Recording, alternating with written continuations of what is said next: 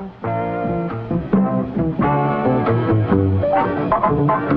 so on and so on. And so on and so on. And so on and so on. And so on and so on.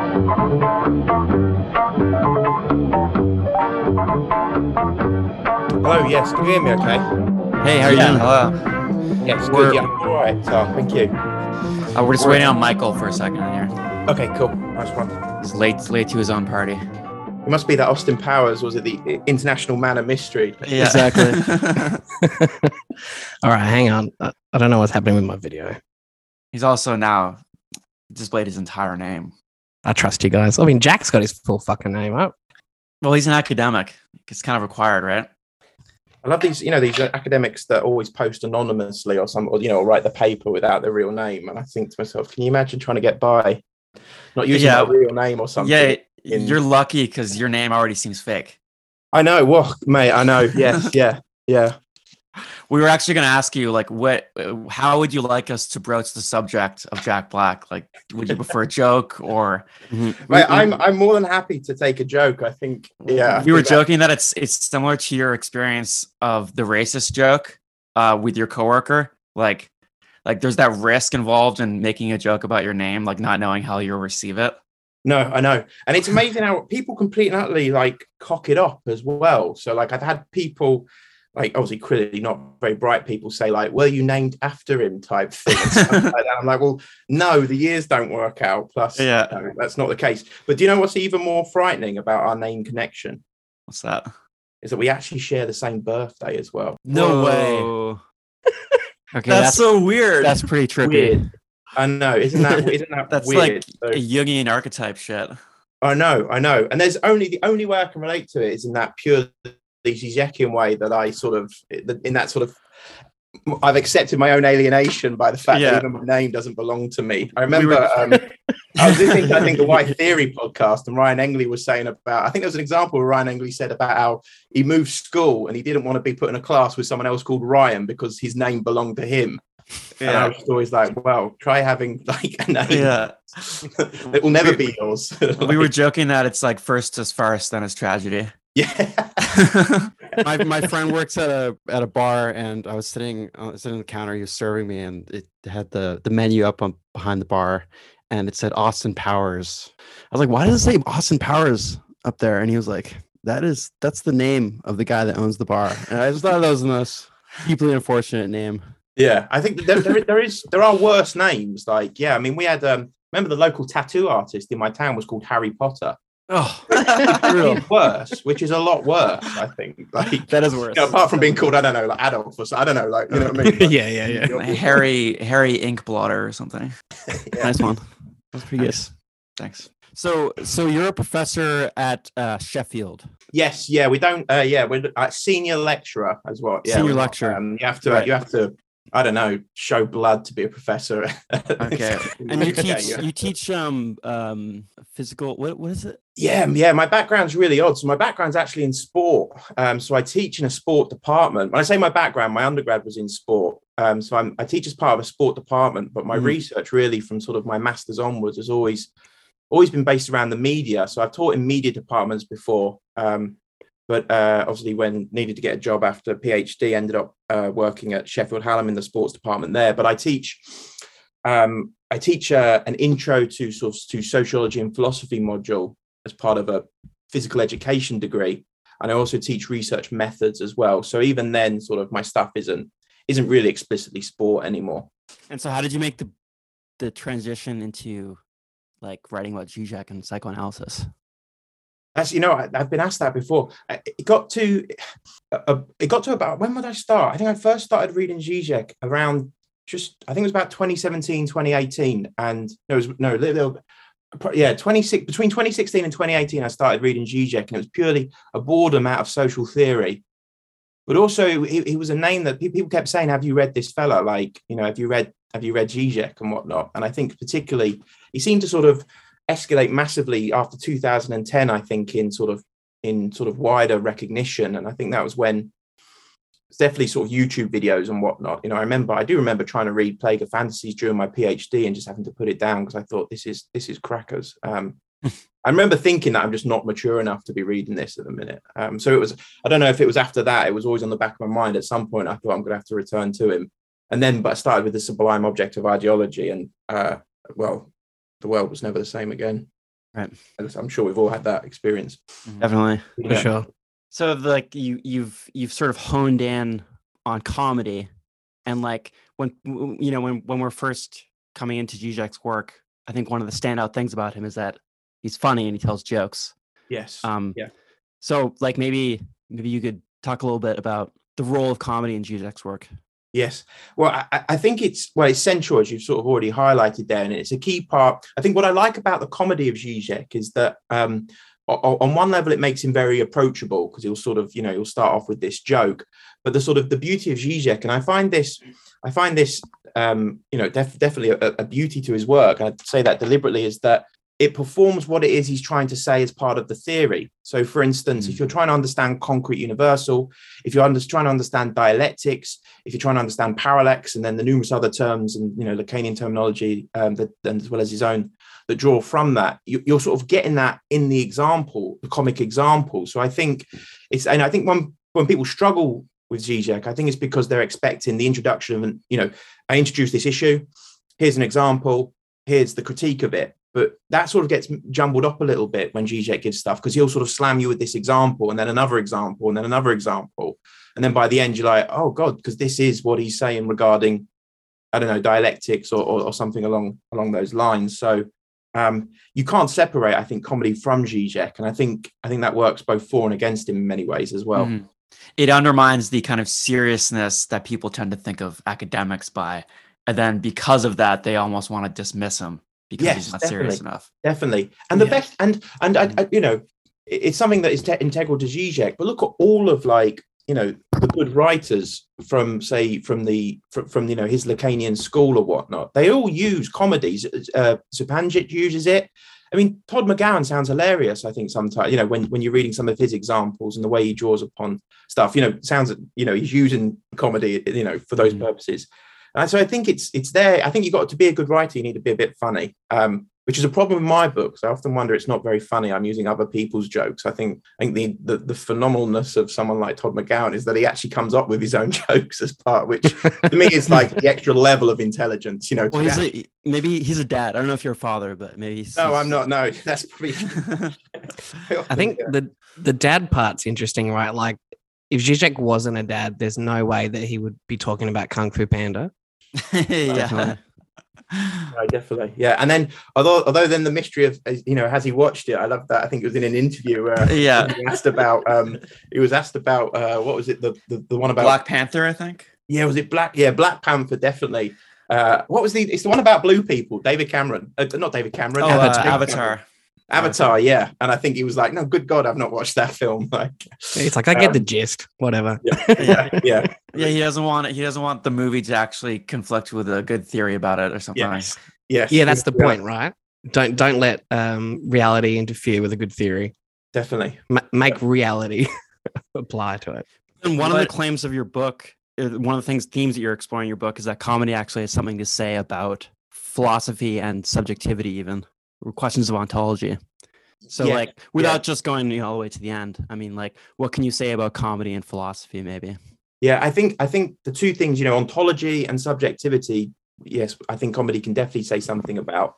I think there's a bit in the book where I talk about, I draw upon it specifically on the sections on parallax, where we talk about the one being divided. And I think what comedy does is it provides us, a good joke or a good comic performance provides a bit of a twist, or it exposes that gap that is therefore related to both the subject and ontology. So I remember, and I think that again comes back, I remember reading about the concrete universal before Alenka Štěpánčic's book on comedy, and not understanding it until I had her comic examples. And I think so that's the beauty, I think, and that's perhaps where I think that it helps philosophy. Yeah, and that's where Žižek.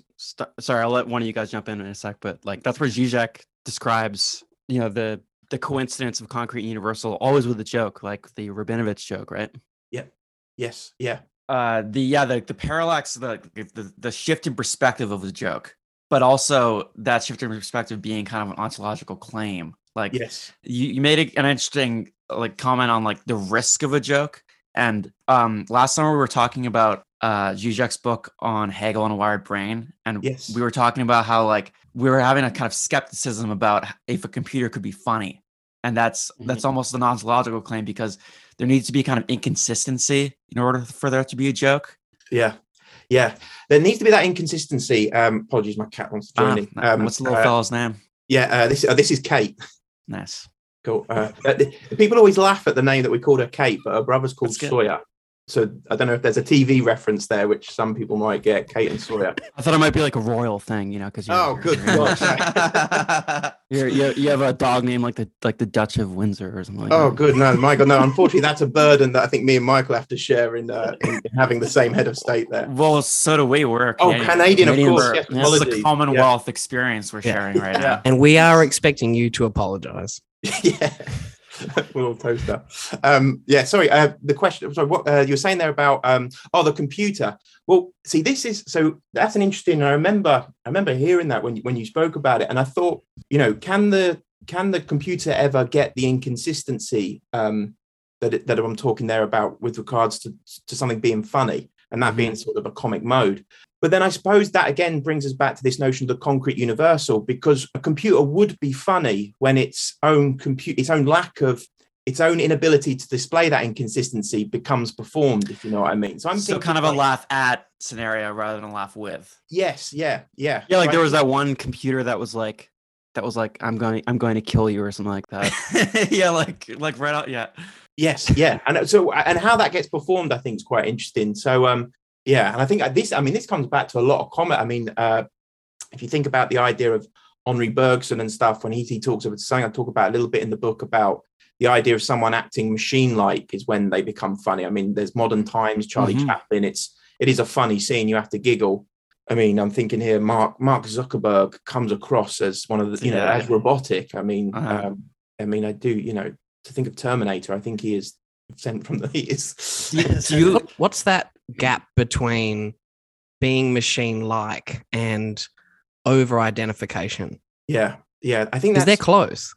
Yes, I think it comes back to that minimal difference. I think if a machine, the subject is inconsistent, the subject is inherently that gap, that void. So I think that minimal difference, that comedy is therefore is inherent to the subject in that respect, and that through comedy the subject can be performed. Now, whether or not, at what point I think that gets reflected in the machines, I think is a really interesting example. There needs to always be a subject, I think, involved in some sort of way. The show wasn't great; you're probably aware of it, but there was a skit. There was a show in the UK called Little Britain. Where the woman, I think the woman's working at a desk, and someone asks her something, and she'd be like, "Computer says no," because she's like putting the information into the computer, and then the sort of the comedy of the scene was that her every reply would be the computer says no. So in the sense, she performed the computer's role through her own sort of her own sort of actions in that respect. So. I mean, can a computer ever be funny? Probably not, because it will always need that subject. Another way I'm thinking comes to mind is like a lot of comedy has to do with the unexpected. Yes. Like one, and then but a computer, it's basically entirely oriented around what is predictable. Yeah. Yeah. So what you're saying is timing, right? Yeah. Like where it gets punctuated. Mm-hmm. Or it's an unexpectedness that I think this is something that. Zupančič talks really well about the idea of inconsistency, and it's an unexpectedness that was always expected. If that makes, I think that's the key. But it wasn't that something just came out of the blue and was funny. I think you knew it was there, but you didn't expect it, type thing. I think, and that's because when someone is like really effusive and like trying to be funny, there's like the gap. It's like it seems to have like a put on. Whereas like if something kind of organically just like pops up and says it, and it makes sense within the new coordinates of the situation after you've told the joke. Yes. Yeah. I mean, the notion of retroactivity would be really interesting, I think, there. The fact that it perhaps re-symbolizes what would be a good good example. I think that relates quite nicely to ideas. The idea of trying to be funny is something that I think conservative comedy is, the false comedy might. Maybe you could get into the distinction there actually between like what you call false and true comedy, or are those Zupančič's? These are Zupančič, Zupančič. This is a complete and utter. The book. I think I said this in almost every interview I've done. Don't go read Alenka's book first, and then because Alenka's is. I read hers, and it was the only, and then this book. Well, we actually tried booking her first. Right. Okay. It's okay. What about Todd's book on comedy, Jack? Say again. Sorry. Todd's book on comedy. Yes. So you read Zupančič's. Oh, sorry. Apologies. Yes. So I read Zupančič's and then I read Todd's. And you figured they hadn't done it well enough, so you take a crack at it. Well. You know what bothers me? Like, so I am. I wouldn't be able to work without Todd McGowan's work or thinking. The man is brilliant. Someone said to me on Twitter the other day that he delivers bangers like he's commented upon the weather or something or other. Yeah. This is an extremely pro Todd McGowan podcast. I want to make that entirely clear. I thought as much. I'm in good company. But the one thing that I would love to, and I've never met Todd McGowan, I've never spoken to him. Perhaps this is a slight attempt to notice me, Todd, please. Todd, if you're out there, we love you. Jack loves you. Toddy lessons, but is Todd never mentions the concrete universal in any of his writing on universality. Really? And he provides. Yeah, I did it today. Well, you noticed it that. No, I searched through all of his work today. Wow. Yeah. That's really surprising. And he has a comment on Zupančič's book in his book on comedy. And it's quite, if I remember rightly, I read his book on comedy a while back. It was, I think it's more of a critique, and he sort of skips past it quite quickly. So for me, it was a case of, you've got this one great book, Alenka Zupančič's book on comedy, and you've got another great book, Todd McGowan's, but I think they're disparate, they don't work in that respect. They're not. So I think my book, if anything, was I'm not trying to say I'm trying to bring those two authors together, because they are inherently together. But I always found that odd, why the lack of the concrete universal?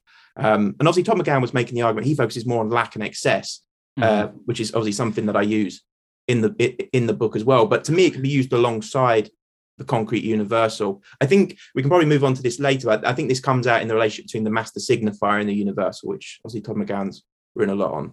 Cool. So maybe we can revisit the concept of true and false comedy. Yes. So these are distinctions that Alenka Zupančič uses, and essentially false comedy follows a conservative path. So and true comedy doesn't do that. True comedy, I suppose, in many respects, is more radical, or perhaps, to use a bigger word, more emancipatory in those instances. So when she makes this distinction between true and false comedy, she draws fundamentally to the baron who slipped in a puddle or a banana peel or whatnot. And this is the sort of the joke that a baron is walking along the pavement. Say, he slips on a banana peel, he falls into a puddle. Ha ha ha! The baron is just like everybody else. Any human being can walk along the path, slip on the banana peel, and and look silly. And that's an example of what she says is false comedy, because she says the true comedy is not the fact that he can fall in a puddle just like everybody else, and we can all share in comedy. It's the fact that he gets up and still walks, and gets up, dusts himself down, and carries on walking along the pavement, believing he is a baron in that. So so the comedy lies in the fact that he presumptuously believes he is a baron. So it's the baron title, which is the comic, the sense of comedy there. So true comedy comes out there in the baron, in laughing at the universal title, the baron. That's what's funny, the fact that we have barons, or that somebody would believe themselves to be a baron. Yeah, right. So with the baron, that he's not a baron, but does he know that he's not a baron? Right. Yes. Yeah. That's where the comedy ensues, right? Exactly. Yes. And I think this comes out, you see this, she relates it a lot, obviously, I think her book was written 2008, I think. And she relates it a lot to like George W. Bush, that George, it became a bit of a media strategy for him to make these mistakes, because people thought, poor old George making another mistake. But the comedy was the fact that, this was a president making. This is a man who believed himself to be a president. This was the man who had, you know, the keys to the nuclear bombs and whatnot. That's what makes him good. The fact that he was the president is the comedy there. I mean, well, we wanted to. We live this in the UK with Boris Johnson at the minute. You know, the Tories love to make, you know, haha, you silly old fool, Boris Johnson. But the man's the prime minister. Good God, like that's the real funny bit. Yeah, well, speaking of barons and presidents, President Trump. Is there like? Because before we were talking, we were trying to like deconstruct like exactly what is funny about Trump, and like there is that element of conservative comedy or false comedy about him, but there is also a very ambiguous relationship that he has with comedy because he himself is funny. Yeah, and that we have in being spectators to that. Yeah. And I'm just wondering maybe the line between like can we think of like false comedy being like is comedy only to be seen as either true or false? Is there comedy like in general, and then maybe it can also be understood in those ways, and can false comedy be, if it's seen from a different perspective, be true comedy in a sense? I think and that's a great point to make, because I think I even say in the book, I did not want the book to be, you know, this is good comedy, this is bad comedy in any way. And I think, you know, when you start talking about true comedy and false comedy, I think you know, you fall into perhaps the habit of saying this is good and this is bad. And I don't think Alenka Shupanjic is doing that either when she employs those terms. I think you're right. I think there might be some sort of general form of comedy, but what I think the true and false comedy distinctions draw attention to is they lay up the concrete universal in that respect. They show you, they provide a way of entering in to see how these universal notions become concretized, you know, to use the phrases there, how it's the inconsistency of the universal that is performed through a particular example, which is really interesting. I mean, the example, I mean, Trump's like you said, he has this quite brilliant relationship to a certain extent with comedy, because I found myself laughing at Trump, you know, from the things he said before. The favorite one, and again, you know, this is why I think comedy is great, you know, it gives us these examples to sit back and analyze. And I can't remember if I used this example before, but I remember when they were talking about, I think it was when Meghan and Harry had gone to the US, and Meghan had done something mental that everybody thought was regarded as against, you know, this slight against the royal family. And they asked Donald Trump for his opinion, and his reply was, all I would say to Harry is good luck. Which is like the most horrifically you know, as if to be like, good luck with that woman type. The most horrifically sexist, misogynist thing to say. I think I heard it on the radio, and it was one of those where I stopped and laughed, and then was like, oh God. I'm laughing at Donald Trump. But I think there was something, you know, I'd go as far to say I think the best royal we've ever had, and I'm a Republican here, is Harry, that ironically, in leaving the royal family, he's become more of a royal in that respect. So I don't know, perhaps, good luck, Harry, because right there. I think perhaps there's some truth there in Donald Trump's. And of course, Harry wouldn't be anything worthy of noticing if he wasn't himself a royal, the very thing he's trying to get away from. Exactly. Nice. Yeah, there's probably some. I always thought there's a good Hegelian, you know, when Hegel talks about the monarch and whatnot, you know, signaling the contradiction. I always thought, my God, have we reached that point with Harry Windsor? Right. But I can be a monarchist through Harry, perhaps. Yeah, right. Yeah. You don't watch the American Office, do you? Or you haven't? No. Okay. No, I know that's an error on my behalf, because because people often, that always comes because obviously the book focuses specifically on the UK one. Of course. But I'm aware of it. I do think the first two seasons of the US Office closely follow the UK one. So I always wondered if this was replicated, because obviously the joke I analyse in the book is from the second season of the first episode of the UK. So I always wondered if there was a sort of comparable example. Can you theorize the repetition? I think that idea of something. I think the repetition there would be interesting, is if it is repeated. In a way, it is actually. Right. Michael tries to do the Chris Rock bit about brothers and N-words. Right. And he starts imitating Chris Rock's voice, and then like actually does the joke. Yes. Right. Okay. And then gets in trouble for it, and it's the whole like human resources thing, and similarly. And the way it works. So is there the entrance? Is it the same? Do you still, because obviously the comedy of the UK episode is the fact that Oliver, the black colleague, enters. I think, yeah, there is a black new black See, colleague. that's really interesting. That's really interesting. I remember hearing an example. I think it's interesting that the Chris Rock example there's used, because I remember, again, to refer to another podcast, apologies, but I think in the Wide Theory episode where they talk about comedy, Tom McGowan draws upon the example of Zach Galifianakis, who went up to Chris Rock and admired Chris Rock, but just so his idea was to go up to Chris Rock and say the most racist joke that he could think of. But I think that fails. I think that's different to what perhaps gets performed in The Office, because you've essentially just got a white man there telling the black man his racist joke, which I think is not what happens in the scenes. That's true. Yeah, you're right. Yeah. Which is interesting, but yeah, I think they use it as an example of why racist comedy can't be used, and I'm a bit like, oh, I don't know. I think it can with these sort of theoretical. Right. Maybe in just to explain to flesh out the earlier dichotomy we were drawing between false and true comedy. Maybe we could speak to true comedy in that sense.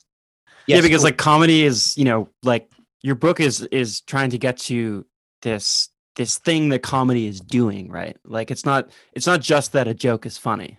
Yes. Right? No. Yeah. Yeah. And it's if it's just funny for certain reasons, then it can be itself kind of counterproductive in terms of what we might think of as the subversion of comedy. No, definitely. So I think, yeah. So the true comedy is essentially, in my interpretation of it, is essentially the concrete universal and how that's enacted. Now, I think this is perhaps, my guess would be that perhaps one of the reasons why Todd McGowan doesn't use the concrete universal is I think he's spoken and written quite critically before about against subversion, against how subversion, and I can see what he's getting at, because subversion essentially means you kind of, it's there in his critique of the master signifier in Lacau's work, that to subvert something, you need to accept that it exists, if you know what I mean. So you're kind of accepting its power. And then do you ever really escape from its power? Because that's kind of how ideology works, is it always leaves that space for itself to be subverted. And I think that's something I've sort of theoretically gone backwards and forwards with, because for me, there is a value in true comedy. And then what it enacts is this concrete universal, where through a particular example, the universal is shown to be false, or the universal is shown to be driven by a particular perspective. So I think whereas Todd McGowan, I 100% agree, talks about the universal being an absence, and it's sharing what we don't have. We share the absence, so to speak. I think that what comedy is good is it does have this subversive potential, because it shows the ridiculousness of a particular perspective, a particular opinion. It shows how this universal notion is founded upon what it excludes, and that's an important part of it. Yeah. It's inclusion. I did one thing I use in the book to try and elaborate upon this a bit more. And again, this is where I find it difficult this is where I try and align perhaps Lankeshire Panjit's concrete universal and Todd McGowan's work, is that Todd McGowan, he talks about it in his book, but he'd written it on a paper as well. He compares Charlie Chaplin and Buster Keaton. Yeah. And I think the interesting thing there is, whereas Charlie Chaplin is excluded from the social order, he's the tramp, so to speak, and that's where the comedy lies. Buster Keaton's comedy comes from his included exclusion. So Buster Keaton often succeeds within the social order, but it's through his success he's never fulfilled. He's always excluded as part of it.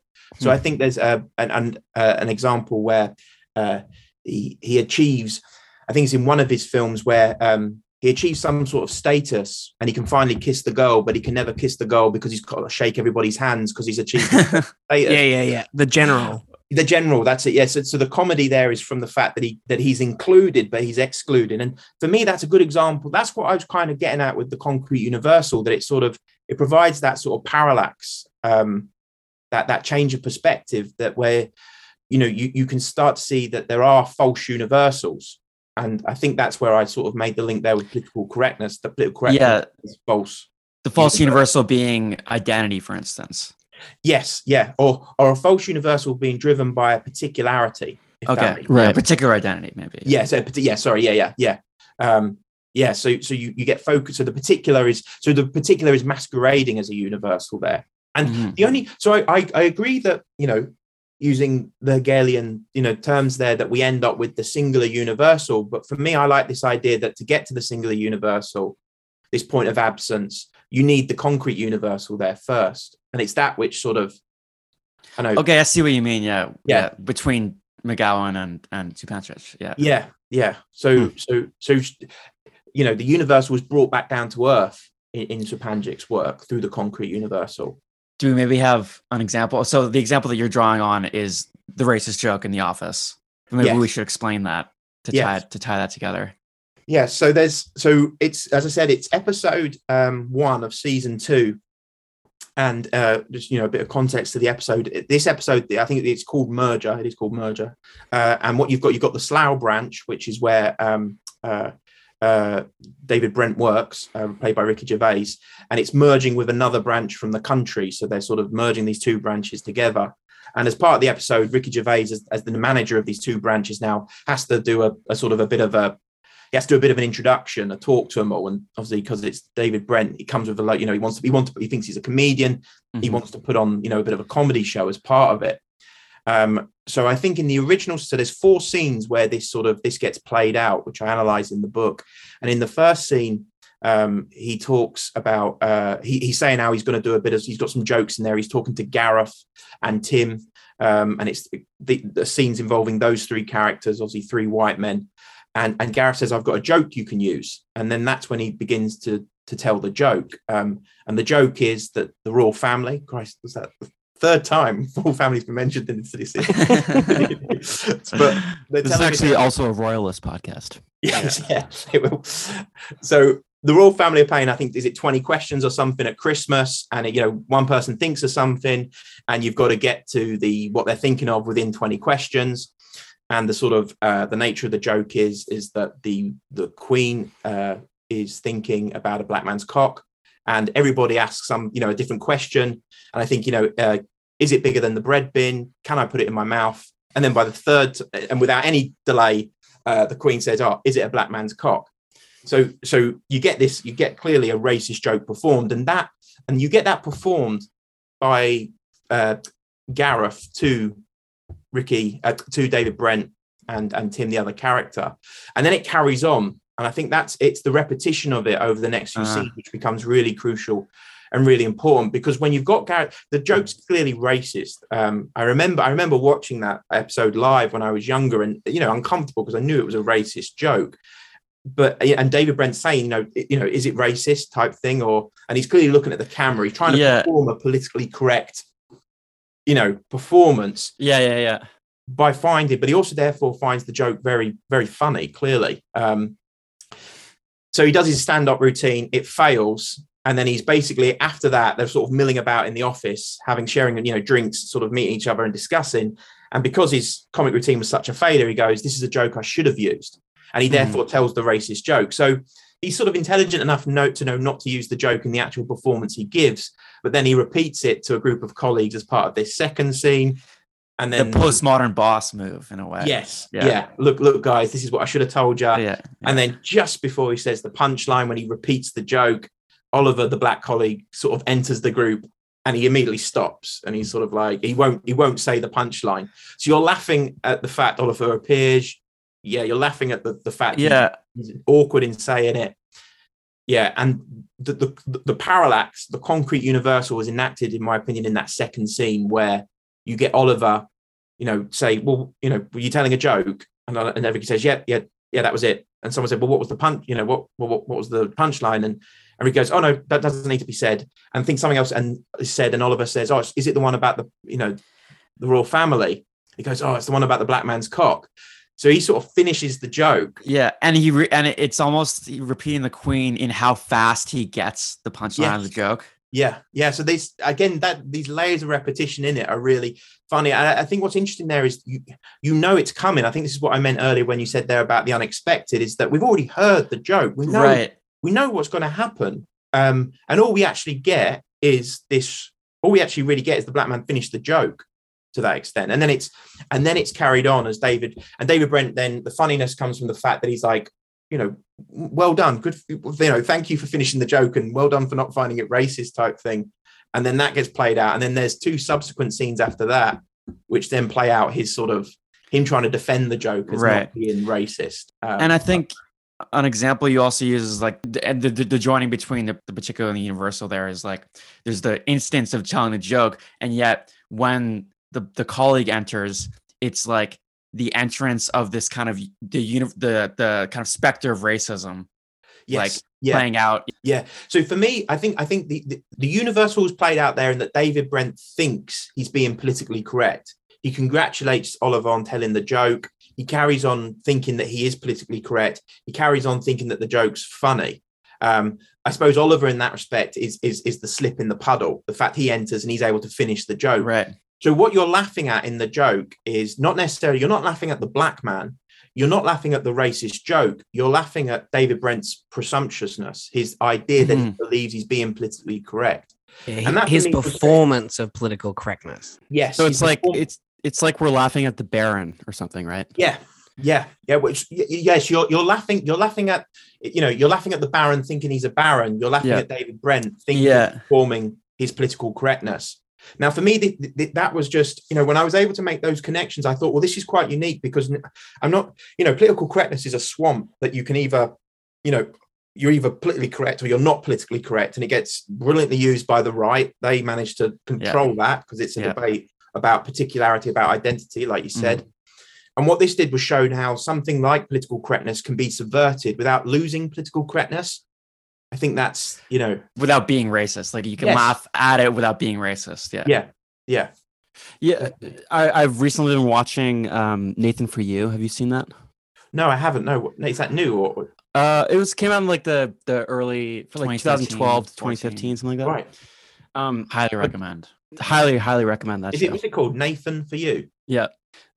It's without going too far into it. It's a guy, this Canadian Jewish guy from Vancouver who, he graduated from business school with, in his words, with really good grades. He sort of comes up with these crackpot schemes to make businesses more popular.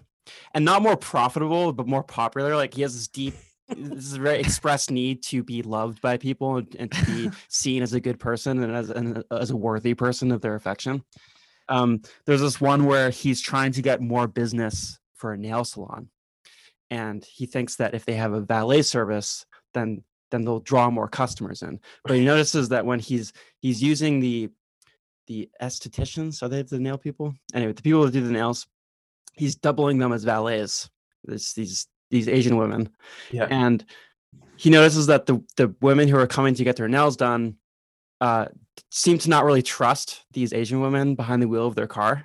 Clear, I would have to do something to change these customers' long-held beliefs. So I went online and found an Asian stunt driver named Farina May who could do some pretty impressive stuff with a car. And I felt that if she could stand in as one of our valets, customers would finally see the truth about what Asians can do behind the wheel. Yeah. In his eyes, this is a wonderfully sort of liberal, multiculturalist thing that he's doing. He's showing people the error of their ways by this great example of driving excellence. Yeah. So he hires a stunt driver and he's talking to her and he thinks that, sorry, this is going on a long time. Carry on, keep going. I was worried about that one. This is why we need to go watch these examples. If anyone was listening, you're explaining this really well, Will. Yeah, no, keep going. I feel like we're getting. Okay, here's the punchline. So he thinks that to fully sell this, the stunt driver that he's hired, who's an American woman, should have an Asian accent. And so she's like, I'm not really sure what you mean by an Asian accent. And he's like, okay, well, I mean, if you want, I can show you. But before I do this, he starts to do this whole song and dance that lasts for like an absurdly long. It's like a third of the joke. It's him doing this whole thing about how he doesn't want to offend her and he's not racist and that he's not sure if this is actually it is, but maybe blah, blah, blah. And she's like, okay, give it a shot. And then he just comes out with the most over-the-top racist impression of an Asian person you could possibly imagine. And it's hilarious. Yeah. Right. And at first it's like, okay, is this a racist joke? Right. But it's clearly not. What he's doing, I think, is what you're pointing out, is showing the contradictions and limits of like the purely multiculturalist, like sort of acceptance, like, oh, if we can just have the representation of the drivers and everything will be cured. Yeah, that sounds like a brilliant example. I think what you said there about this idea of it being, clearly a false universal is being enacted there when you said there about how he's trying to show that even everybody can be good. Look, we're all good drivers under this false universal that we can all be good drivers. Mm-hmm. Is it? I think this was again the beauty of drawing upon someone like Todd McGowan and Alenka Shupanjic. I mean, the excess there. So Todd McGowan says that the comedy occurs when you get the conjunction of lack and excess. So when the two meet. So I think what's interesting there is if you had an excessive gesture, if you had say for instance you had somebody excessively perform a racist stereotype, then there's two ways that can go, because yes, obviously it's clearly racist, but perhaps there's something there about the fact that from their own lack of awareness, that's where the comedy lies. There's that lack of awareness from the Baron that to be a Baron is ridiculous. Right. There's that lack of awareness in David's excessiveness to, that's the reason why I examined the 4 scenes, because the joke, the funny stuff happens in the first 2, but in the 3rd and 4th, he excessively maintains this. It's not racist. Keep going. It's not racist. It's fine, type thing. And he ends up making more politically incorrect jokes through the process. So he ends up making a homosexual joke. He ends up, I think at one point, he's saying to him, he wants to know who found the joke racist, type thing, and it turns out it's a white woman. He's like, well, that's you can't because you're not black. Yeah, right. yeah. Woman in the wheelchair. Yeah, the woman in the wheelchair. Have you seen this little the guy with the withered hand? Yes, yeah, so you get so it never stops. So I think it's, again, perhaps there's something there about his lack of awareness is what makes the performance of the racist stereotype. Right. So to understand, it's a racist stereotype. So it's racism. I'm not denying that racism obviously doesn't exist, but it's to see the split. I think it's that inconsistency as well, which is really important there. I always had at the back of my mind, I remember a sort of social psychologist in the UK, Michael Billig, did something similar where he explored racist jokes, and he went to KKK websites and analysed the racist jokes on a KKK website, and his big conclusion was they're racist. And I was just always like, well, yes. If we're going to find racism, we'll find it on the KKK website. but that was like getting into a sort of bad and good, pile right? Yeah. Bad jokes, and I was like, yeah, they are bad, and perhaps we should therefore just ignore them and never repeat those ones. But there are opportunities perhaps to show where comedy can enact this parallel. I like how in that Nathan Fielder joke, how it kind of displays what actually you pointed out as Žižek's point about the kind of patronizing attitude of white liberals who nonetheless sort of maintain their role in power. They sort of just purely by identifying the fact that there's racism, he can proceed with his own, in this case, extremely exaggerated.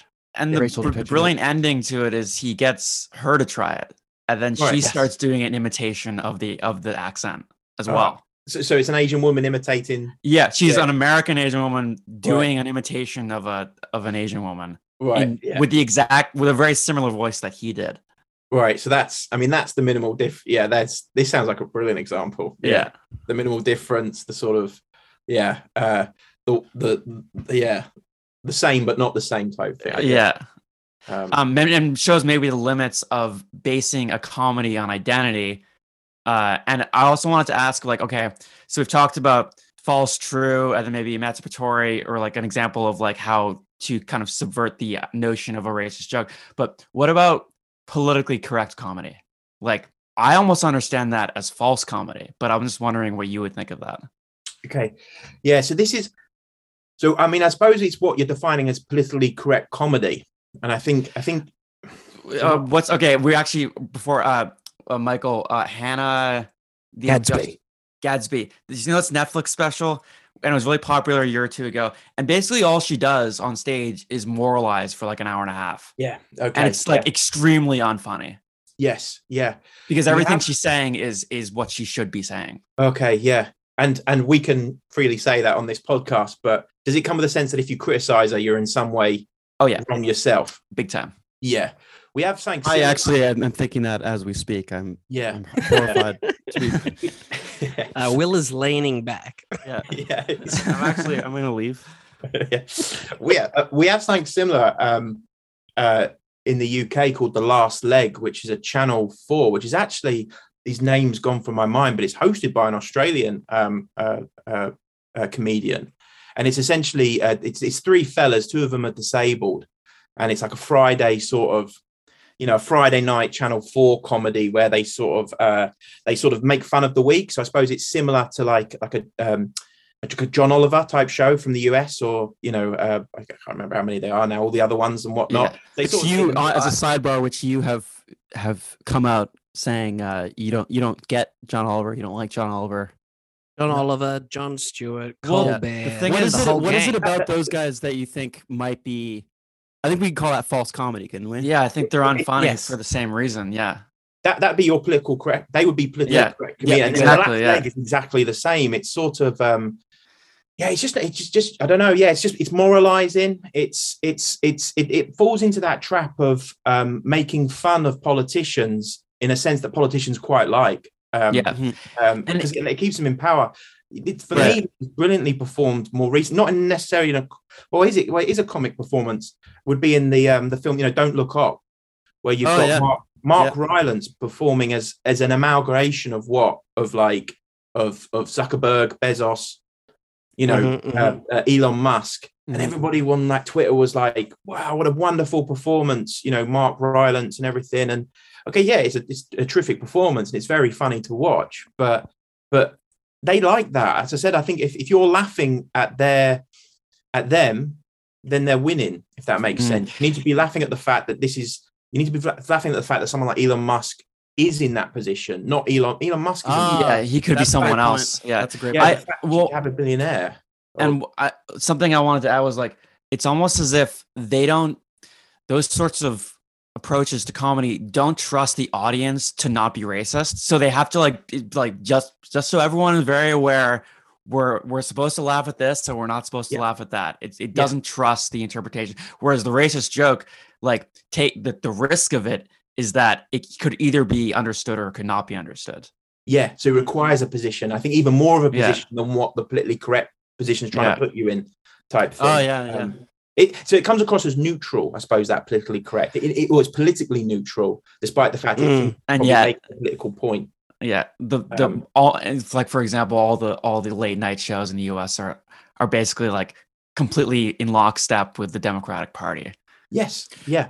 Which is funny, right? Because with the White House Correspondents' Dinners, the idea about it being politically neutral, it was only under Trump that he wouldn't attend those White House Correspondents' Dinners. Mm-hmm. Right, yeah. The only other person was Nixon, because he'd been shot. And I think it was Clinton, and they got Aretha Franklin as a performer instead of a comedian. That's interesting. So that idea of being able to take a joke, to not take yourself seriously, there has to be some minimal withdrawal, like some minimal distance between you and your identity, or you and your symbolic mandate. Yeah. Which Trump was not able to. But I actually think that it was a interesting move that he didn't do it, because it was like an overt recognition that what was happening there, for in every other instance, like Obama being a good example, was total false comedy. And in a way, like that position, symbolic position, which sort of elbows you and winks, like Žižek talks about with the sergeant, the drill sergeant, or the military commander who makes the dirty jokes and thus sort of maintains his role, maintains the structure of that situation through those kind of like minor subversions and jokes, right? Yeah. Yes. Yeah, because the idea is that if you can participate in some sort of transgressive joke, you create a community. What was the word they used? It was like mirth or something, like the idea that when you tell a joke, it produces a kind of intimacy in its audience. Yes. Jack? Yeah. So I think this is quite an interesting example. So I think this, and this might be some of the danger. This might be some of perhaps the danger in the argument I make that someone like McGowan might point to, is that we'd have to be on the side of Trump, wouldn't we? Surely, for not attending. Right. Yeah. but Trump isn't not attending in order to show the ridiculousness of the event. He's doing it because he's trying to maintain basically personal reasons. Like that he probably been treated very unfairly. Yeah, he wouldn't be able to. He wouldn't be able to handle the most unfair. Yeah, so he wouldn't be able to handle that. Unfair. So the comedy becomes the event, not. I think. Maybe some other category exists where you can find Trump, disgusting, but also find that funny, and it's just a hard gray area, like you're saying. Yeah, I think that's what happened with me when he said the joke there about Harry. Good luck. He didn't. He came out and no, it didn't. It didn't really make sense. In like he was being asked on and he just went. All I would say to Prince Harry is good luck with that. Good. You're gonna have a. And perhaps that's that dangerous sort of awkward zone it puts you in. But it actually says more, I think, perhaps in that regard. But the Murph example you drew upon, I think, is a really interesting one because I think that's something. I mean, that comes out with sort of Žižek often refers to that, the idea, that you share a dirty joke in order to create some form of mirth or camaraderie. And I think, I think that's something I've sort of lived with. I've experienced that throughout my life. That even you might have pet names for each other and whatnot, but the closest one to you can use that funny pet name. But if, for instance, a random person was to say it, it'd be the ultimate offence. So I think that gets lost a little bit. It gets lost in the politically correct arguments, but it also gets lost, I think, a bit more in general comedy studies. Mm-hmm. I just wanted to ask one question. You touched on it earlier, but it's a word that you use, but in the book, subversive, and you've already you mentioned how Todd sort of draws some skepticism about that term. But it's like I think it kind of, for me at least, it does have a lot to do with how we think about comedy. Is that like, can we use a word? I think you mentioned a word like emancipatory or like radical. I mean, what would that look like in terms of comedy? Is it just these examples that are sort of re-articulated, sort of parallaxed through this different interpretation, or is it a different kind of comedy? Yeah, that's really interesting. So I think the way I've I've often thought that. So I've often thought like you have this great comedy example which shows everything, shows you the concrete universal. It subverts, you've just given that example there from the TV show, which brilliantly, through the performance of a racist stereotype, not only undermines the stereotype, but also undermines, say, the politically correct initiative that they were trying to do. But I suppose what you're getting at there is where does that leave us with? Like, what are we left with in that moment? I think that's beyond a different perspective on what came before. I think that's where I would bring it back to some sort of retroactive resignification that what come before has never been the same again. I watched that, that the joke, the David Brent, the Office joke that I analysed. I remembered it, and up until I wrote the book, I'd never forgotten that racist joke. So I think it re-signified, how we approach and how we think about later on when I had the theoretical language to do so. But it re-signified, what we were talking about there. And I think, it's exposing that absence. I think this is something that, Todd McGowan often talks about, to refer to him again, is this idea that the universal becomes apparent in the absence. But the second it becomes apparent, then we've lost it type thing. So it's a fight for the universal through absence, through negation. Right. So I guess in distinction from like having a good moral or something, or like teaching you something out of a joke, there's this like emphasis on the formal elements of a joke that can kind of transform our perception of a given situation. It would teach you nothing. Our role in a situation or something. Right. But it would teach you nothing. But nothing's the same anymore. But you've learned something. I think this is something that particularly like applications of psychoanalysis are fantastic at. It's this idea, this idea of the impossible, this idea of. I think it's there a little bit. It's something I've working on another project. I think it's there a little bit in Robert Faller's notion of interpassivity. Mm-hmm. Sort of like you share this space where nothing. Nothing's really changed, but everything's changed in that moment. You've got a different theoretical outlook. You've got a different idea. I think to come back to this idea that, who needs reality when you've got a good theory? That to me that is what a good comedy or a true comedy would enact, is that. Yeah. And surely because your theory's changed on it. You're not even thinking in the same way anymore. Yeah. And surely that shift in understanding reality, the world via comedy is itself a kind of emancipatory act. Yes. Yeah. Yeah. Enjoy the music for a minute.